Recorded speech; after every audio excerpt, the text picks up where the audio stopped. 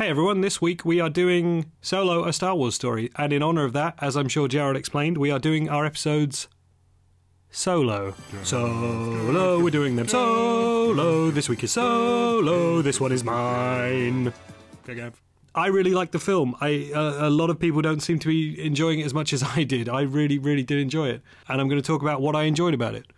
I'm going to try and run through this chronologically, and I'm sure I will veer off into my traditional tangents at different points. From the very start, I liked that you could see, as soon as you're on Corellia, you could see them building shipyards in space, which was really cool. We've never seen that before. You always wonder where these things come from. I thought that was kind of badass to see. The title said Solo, a Star Wars story, which I had to go back to Rogue One to check whether they did that, and they didn't. So it was interesting to see that these are now sort of branded as a Star Wars story on screen, or whether they continue that. When we're introduced to our two leads, we don't know how old they are. I thought they were probably younger than they appear to be as the film goes on. I wondered if they were teenagers at the start. Game of Thrones lady had her little bob cut, which is like a little, made me think of sort of teenagers in the 50s. And I thought that was cool when they were doing their little sort of running around kind of stuff at the start with all the slave kids in a sort of Oliver Twist kind of scenario. I like the thermal detonator trick Han pulled with his little it's a thermal detonator, and the Lady Proxima just kind of goes, no you didn't, you just clicked with your mouth. And it reminded me of a scene in a film from a while back called Titan AE. I say a while back, I think it's 20 odd years ago now, where two people try and use a similarly poor gambit to try and gain access to something, wearing bed sheets and things like that, and pretend to be slaves, and get called out on it while it's happening, which was one of the best moments in that movie for me. You're lying. He's not a slave and you're not traitors. He doesn't carry himself like a slave. Look at the way he stands. Probably ex-military. Ukrainian traders always threaten before they ask if they it's tradition. And your robes are made out of bedspreads. Just out of curiosity, did we have a plan B? As that sequence continues, you get to see a planet under Empire rule, which is something I don't think we've ever seen before, and was really kind of interesting to see. You get to see what, almost to an extent, life is like, and how much the Empire and the troopers and stuff care, and how much they don't, about what's happening on that planet as it's going on. And it made me laugh that the Empire used the Imperial Death March for recruiting, albeit in a jaunty version, which I hope is available online. If it is, I might drop it in. The whole chase thing I thought was kind of quite cool. It was, again, it harkened back to that 1950s vibe that the film had, like street racing almost to an extent, boosting cars and stuff. And it reminded me specifically of a bit from Police Academy, I think, when Mahoney comes into it and he's parking cars for a living, and some important guy comes up and they're like, park this car, and Mahoney goes, there's no space, and then he drives it sideways and just dumps it, and just yells, the damn thing fits. It fits! Damn thing fits! I thought there were no more spaces. Am I an idiot or what?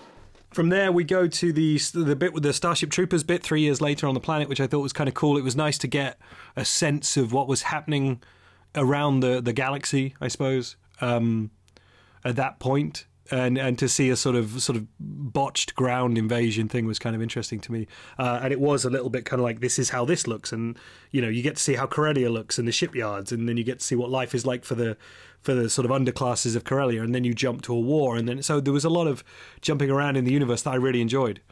And the obvious through line of both Starship Troopers and that one episode of Futurama that I can't remember the name of, where they're the invading force. The Han literally says it, it's their planet, we're the hostiles. And he's cursed out for it by his leader, which I dug. I dug all that sort of stuff. The whole, the idealistic, cocky, young, arrogant Han in this is, I feel like it's quite fresh. I quite enjoyed the take on it. And although this film isn't the entire journey, I think the journey to becoming the Han we know and love is going to be interesting. You get the introduction of Chewbacca at that point, and as Jon Favreau calls him, a Wookiee, he constantly says Wookiee, which made me laugh. Whoa, is that a Wookiee? And just Jon Favreau in general as Rio was great. The whole journey at this point in the film really interested me because I really liked how it put Han in the role of Luke in the original Star Wars, where he becomes the audience surrogate, where you're seeing everything through Han's eyes, and in the way that you saw it through Luke's in the original. And it's kind of interesting to take a side character, a character a lot of people view as a hero, and then place him right as the audience surrogate. So you kind of get to experience things through him and stuff, rather than him being like this kind of cipher towards the side, which I thought worked really well in this. And I think actually will hopefully sort of bring a newer audience to it. The whole thing actually played as a young adult version of Star Wars to me. Like it fit quite well against like Hunger Games or something like that, and that's something I think is going to bring in new fans. Like it'll encourage this kind of new people to Star Wars, and I really like that about it. I thought it was kind of really cool to it both felt fresh, but it also felt very balanced in the lore. And I know some people are having problems with that, but the fact that it did manage to for me at least balance those two things and add new stuff and wrap a nice story around it and give us some things we've never seen in Star Wars worked really well for me. The kind of music is kind of like a greatest hits record introduction to Star Wars, I think the whole thing feels like it could be a lot of people's first Star Wars, which I like. From there we go to the train heist, which I thought was a great sequence, and I think at this point it was really beginning to dawn on me how good the film looked, how real the film looked, how everything you saw on Corellia, whether it was digital or physical, really did had weight to it. It felt real, and it's a lot of it is on Bradford Young, the cinematographer, who has had at least 3 appearances in my top 10 of the year listings till now. I do these silly top 10s of the year with some friends of mine, and he's had 3 films in those in the last couple of years. So for him to be shooting a Star Wars now is really exciting to me, and I hadn't occurred to me until until I clocked that the film was looking so good, that I was like, oh yeah, who shot this? And he did. And before that, he shot Arrival, he shot Selma, he shot A Most Violent Year, all of which appeared in my top 10s in the last 3 to 5 years. He's also if you're interested in cinematography, he was also a talking head in a great documentary called Side by Side, which is about film versus digital in cinematography. And as far as I'm aware, and certainly by the look of this film, the very sort of naturally lit, the illusion of natural lighting on set and the very low lighting levels and stuff, and how sort of not grey, but how kind of it has this kind of sheen to it, and there's a lot of shadow, there's a lot of high contrast stuff. It had this feel of digital photography at its best for me. Not necessarily colourless, I suppose. Some people might say it's kind of colourless, but it certainly had a unique look to it that I don't think would have been replicated in one of the major episodes on film. And I love that we're in an era with Star Wars now where the films can feel kind of consistent in terms of the world they're in, but also experimental in things like what Rian Johnson did with The Last Jedi and how that looked, and then this one looking kind of so different but still feeling like it's in this lived-in world and is consistent to the Star Wars that will come in the original trilogy. I think this one looks amazing, and I think it's really cool. From there we go to human mood ring Paul Bettany on his amazing space yacht, and I've loved him since Killernet in the 90s, which was a dreadful mini-series that I have very fond memories for and probably shouldn't ever rewatch. But he's back on form, playing like a twitchy psychopath after playing like Vision for the Marvel movies and stuff like that, and having this nobility to him. He's back in that kind of like, he's he could switch any minute from about to be your best friend to about to murder you, and I it's nice to see him back in that form. I also kind of dug his weird angry light up face and bloodshot eyes, and the fact that his head appeared to be held together by, like, there was a seam running up the one side of his head and it seemed to be held together with like a bit of tape or something like that, which I kind of dug. Also in that scene, there are two deliveries of the word "all right" banged up right against each other. He turns to Kira at one point, and after he's told her he's going to go with it, and he goes, "You're going to go with him," and he goes, "All right," and it's like, "I will murder you if you don't." And then he turns back to everyone else in the room and just goes, "All right," and it's kind of like, "I'm your best friend again," and that just typifies this performance. He's right on the knife's edge all the time, and I really dug that. In terms of him coming in as in the reshoots with Ron Howard's end of the film, the whole film to me felt very, very consistent. It felt like a film that was authored by one person. It felt very uniform, I suppose would be the term for it, and not like a mess. I can usually feel the seams in these things, you know, for better or for worse. Like Rogue One had it, and Justice League definitely had it, and the Fantastic Four, the Josh Trank Fantastic Four, the more recent one, definitely had it, where you could feel, you know, everything changed because someone else was directing or because there was a reshoot. And this film didn't have that at all, and so I never, until the end, I wasn't really questioning it. And I had to think back and, you know, okay, so what if it's 70-30 like the internet said, that 70% was Ron Howard's and 30% was Chris Lord and Phil Miller, or is it the other way around, Phil Miller and Chris Lord? No, yeah. You know, what was theirs and what was whose, and you couldn't really feel it because it did feel such a consistent presentation. And there were two moments for me that felt like they were probably Lord Miller's, which was during the Sabacc game. There's a moment where Han is having a go at the guy with the 6 eyes next to him because one of his eyes is on his cards, and he turns to him and goes, "No, keep your eyes on your cards." And the guy's turning, and I think it's probably an improv based on the fact that the guy who was performing the thing turns a little bit, and his cards turn to him, and he goes, "Well, now I can see your cards." And that felt like an improv. That felt like that some of that scene at least probably came from the Lord Miller one. And later on, there's a bit with Woody Harrelson where when the one cannon gets ripped off and it cuts back to him and he's like, I really hurt my thumbs, and I felt like that was probably a Lord Miller bit as well.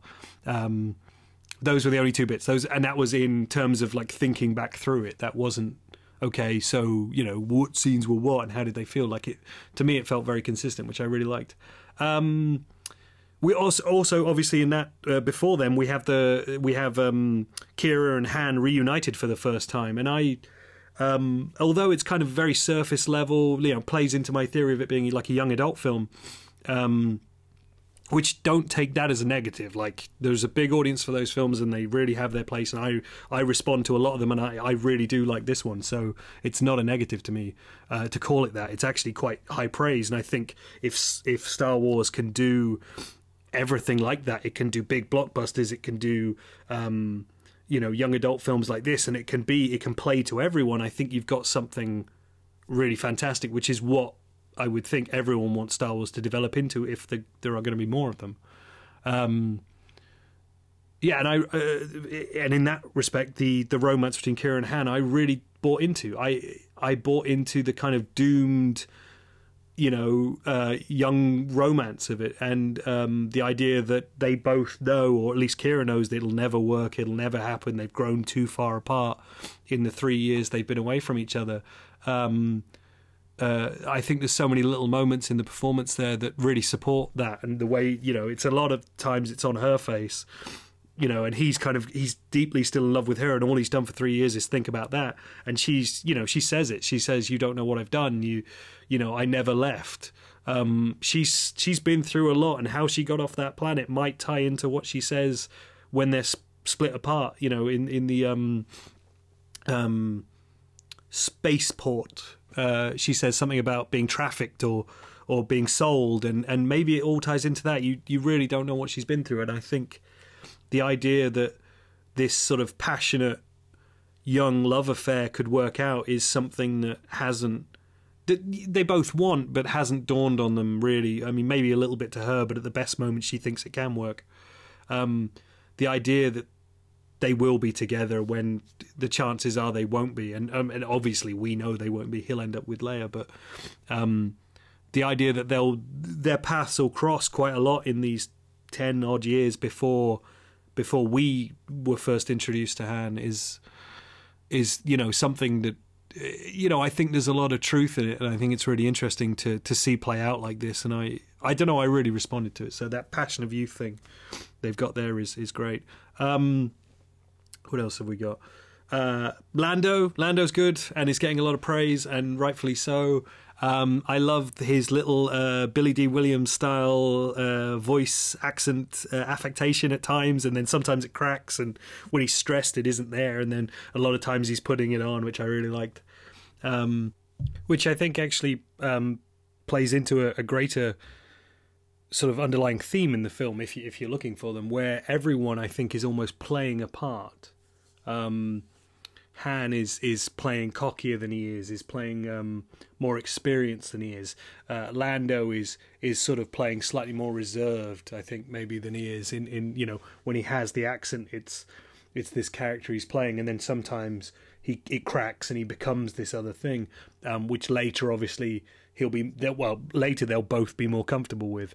And I think Kira is obviously, she's playing a part. I think it's interesting if you look at it as a film about like not knowing yourself yet, that it's interesting almost that actually it's called Solo and not Han, because Solo is the identity he's given, not who he is.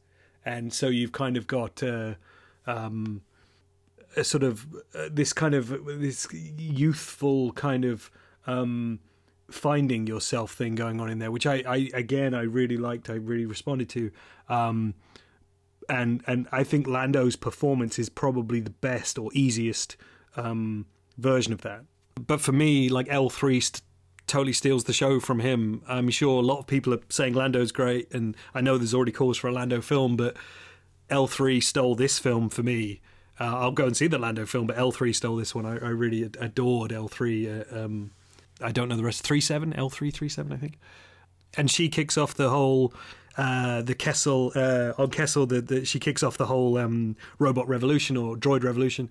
And I don't know why, but I was howling throughout that entire sequence. The idea of like the one little robot that's just stamping on the desk, and the one that is just slapping like a tray against some buttons, and then the one that just kind of goes freedom and pushes a button, and her chatting to Lando back on the ship, and like, you'll never believe what I'm seeing, is like, is it a full-blown revolution? Like, I just really bought into all that stuff. I just really adored it. And later on she has the line of like when they're on the Falcon and Lando goes, can I get you anything? And she's like, equal rights. And I just loved all the bitey, the bickering between those two. I thought was absolutely adorable. And I thought it played so, it sort of felt like the relationship had so much more history to it than we see. And it was, even though a lot of things in this film are played very broad, I just really adored the interplay between those two. And I love during the rebellion sequence where you get the other Wookiees introduced, and Han introduces himself to the other Wookiee that Chewie is helping, and he just says, "Oh, I'm Han's friend," and no, I'm Chewie's friend, and the other guy, the other Wookiee, reaches across and ruffles Han's hair. Like, I thought it was great, great like perspective gag, because to the Wookiee, Han is just his pet or his sidekick, or any jokes anyone's ever made about Chewie being a Wookiee, and I thought that was a great little inversion of that, because from a Wookiee's point of view, that the human's the pet, the human is the sidekick, it just made me laugh. I just loved the little ruffling of the hair as they went along. As we're getting away from Kessel, the visuals, I mean, in the Maelstrom, with the Star Destroyer, and the TIE fighters, and them entering the Maelstrom to escape, that was all great. Loved it. The fact that and it made me laugh when they jettison the escape pod. They call the front of the Millennium Falcon where the gap is, they call it a mandible notch. I don't know why, but I don't know, mandible notch made me laugh. I know the backstory stuff has been accused of being pandering and stuff to some people, and I'm just going to talk about what I like here. I usually don't like backstory. Too much backstory usually bothers me. I've said on this show before, like, my whole backstory is bullshit thing. But I think here, most of that stuff was really just pushed to the edges, for me at least. So there's the little things like, I don't know, the Falcon losing its dish again, him being given the blaster, any of that sort of stuff. It all played for me. I think if you're focusing on that stuff, you're missing what the film's doing so well around it. I mean, a lot of it was just like, oh, I get that, or oh, that was that. It wasn't. I didn't feel the film was stopping to give you a reference like that and I wasn't wildly nostalgic about the film. I was enjoying it as a new piece. Yes, it's going backwards from what we've already had, but it never it never felt like it was clunky and stuff. In maybe in some other way that Rogue One or Force Awakens had little bits of that. I didn't feel that here. I responded to it. I really liked it. I feel like this and The Last Jedi sit quite nicely in my not new enjoyment, but my continued enjoyment of Star Wars.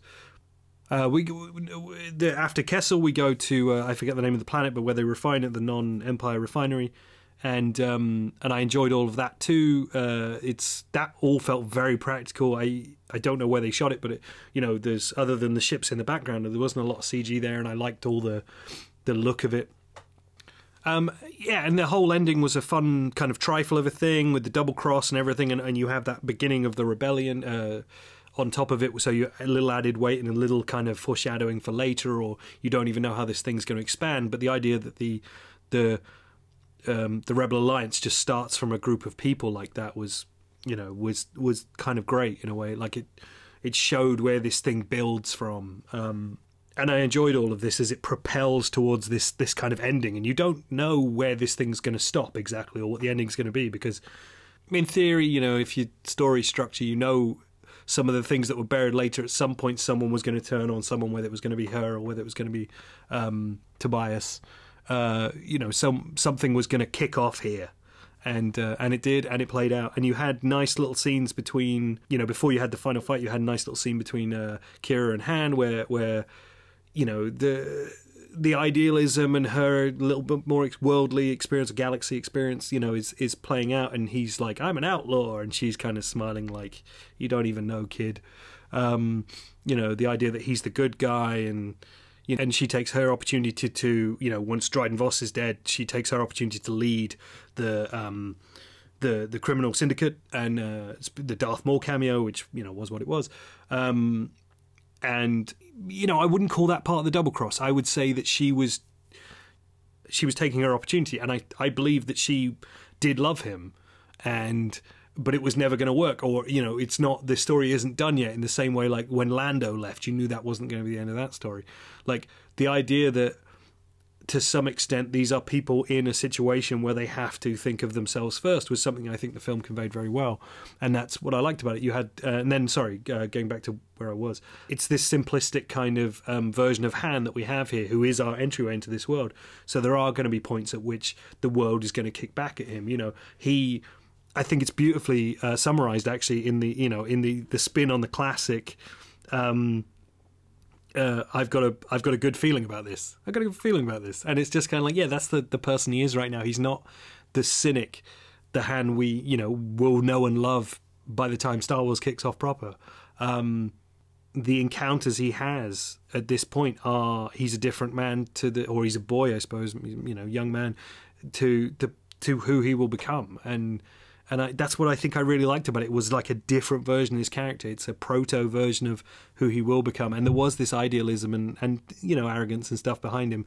But he's going to go out there and he's going to do it. Like he says in that thing, he's, I can look after myself or whatever.